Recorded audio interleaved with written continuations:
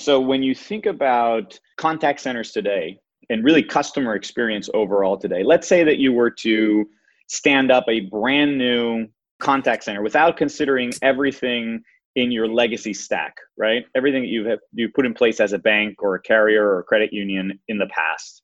What would you do first? Would you think about, how do I provide a 10-digit phone number for my customer to get in contact with me? Or would you say, let's start with digital. That's where everybody's finding me. That's where all my customers expect me to be.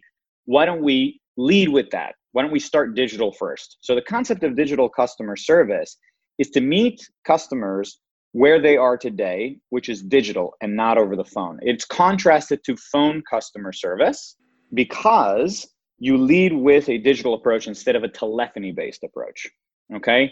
So imagine being on a banking portal, imagine being on a public website for a bank, or imagine being on a mobile app, for example, and instead of dialing a phone number to get in contact with somebody at that institution, you can click right within those digital journeys and start the conversation right there. Messaging, voice, video, all built right into the app, fully contextualized, no authentication needed. That's really the concept of digital customer service, is anchoring all of the interactions with the customer in the digital journey instead of in a telephony-based approach. I'm going to say two words to you: financial inclusion. Are you going to leave people behind? Because of their digital savviness, or because of their sort of not having access to these channels? Is that what you're referring to? Either, or indeed both. So, I think that especially given the current environment, right, and how we have had to adapt our businesses to remote access, digital presents a unique channel that is more widespread and more necessary than ever. Folks that in the past have never really considered using online banking really have no other option today, right? And I think that, in terms of financial inclusion as it pertains to specifically the segment of customers who don't have access to these services, I believe that, that's rapidly changing. The smartphone penetration is far and broad. And I think that these channels are accessible to a very rapidly increasing base of customers. But for those that are not, and for those that still opt to dial that phone number to get in contact with the institution, digital customer service considers that also. I mean, it includes the phone number as a means of getting in contact. It simply doesn't anchor the entire approach in that. It's a module on top. Phone is a module to digital instead of digital as a module to phone. So there's still always that fallback, I guess, if you want to use it. But I think like I said, it's an ever decreasing segment of people who would access an institution through that channel. Well, let's talk about AI then, because obviously a lot of what you're talking about in terms of digital customer service is going to be wrapped up around AI and the use of artificial intelligence and machine learning to be able to respond to people's queries.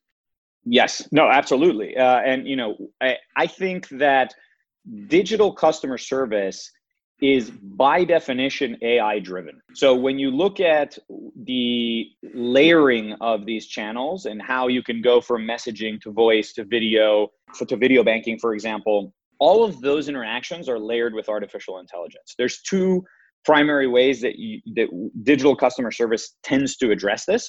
One is on the back end, sort of through robotic process automation, RPA, right? Where as the agent that's interacting with a customer, AI is being leveraged to provide me with intelligent suggestions, training, prompts, compliance notifications, surfacing the right information for me in my conversation about that customer. So AI as an operator assistant or as an agent assistant that's, facilitating and automating parts of the conversation for me as an agent. Simultaneously, the second part of it is the customer facing component of it. So when we talk about chatbots, and in that scenario, we particularly take a unique approach by using our AI management platform, which allows you to segment the different use cases that you have within your offerings, your product offerings as a financial institution, and create microbots for those use cases. So you can have a loan bot, you can have a concierge bot, you can have an online banking bot, and that allows you to make those chatbots a lot more actionable because you can create that network of microbots that can transfer between each other when they fall out of their depths and then escalate easily to a human agent. So absolutely, to reiterate, AI is a critical component to digital customer service, and is a consistent thread throughout the delivery of that model. I'm also seeing here that you talk about turning contact centers into engagement centers. Is this something that is going to be able to help an institution, frankly, sell more product or tailor product? That's a great question. And I think that if you look at the trend in terms of digital transformation for financial institutions, everybody is seeking to provide more self-serve journeys to us as consumers, right? They want us to self-serve. There's a convergence of the customer preferring to self-serve over digital means and businesses seeking efficiency in order and using digital self-service, websites, portals, and apps to do that, right? So there's a convergence of both the business and the consumer wanting to deliver that. And as such, the inquiries that are escalating to a conversation with somebody are happening at a different level of complexity because we're able to resolve our questions ourselves, in a self-serve fashion. So what ends up happening is that once you actually do get a contact from a customer, you have to be an engagement center. You can't be a contact center anymore. You can't just focus on resolving that issue and moving on. That's where you differentiate. So the answer to your question is absolutely, it serves to sell more product, because if you do it right, if you engage with the customer in the right ways using this approach, then what you're doing is you're creating a natural point of differentiation in that conversation with the customer. And that experience is what sets you aside. So it allows you to convert more and to sell more. Well, one of the dirty little secrets of banking is that many banking services are just commodities. Whether Absolutely. It's a checking account, whether it's a loan, they are just very simple commodities. So I guess what you actually want as a bank or as a credit union, or as we call them in the UK, building society, is you want only to have to deal with people who are high value customers, which means they are the ones who are going to go to the engagement center to be engaged with another human being. Sure thing. Exactly. And, not only are most banking products commodities, they're not a physical good. They're a promise. They're numbers on a screen.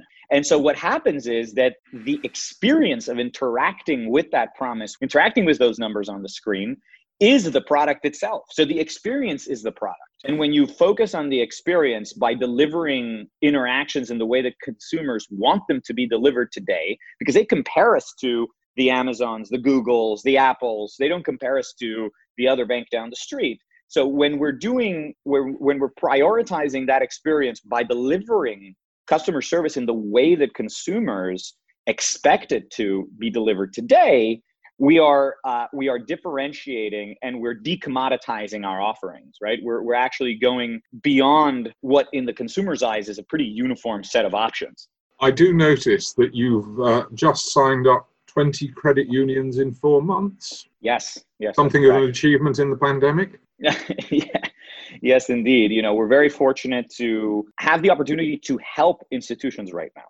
That's what I count my blessings for, because we have an offering that allows these institutions to connect with their clients and their members at a time where in-person and telephony isn't really enough, and it's either not enough or not available because of the circumstances. So we're very fortunate to have a solution for these challenges, and that's created massive tailwinds for Glia over the past 4 to 6 months. Ultimately, financial offerings are, in the eyes of consumers, no matter how much institutions believe them to be differentiated and work hard to differentiate those offerings, we certainly appreciate all the thought and energy that goes into it. But by and large, consumers don't have the level of sophistication to understand the nuances. And what we have to consider is how we deliver those products. How do we differentiate on experience rather than price, or rather than the offering itself?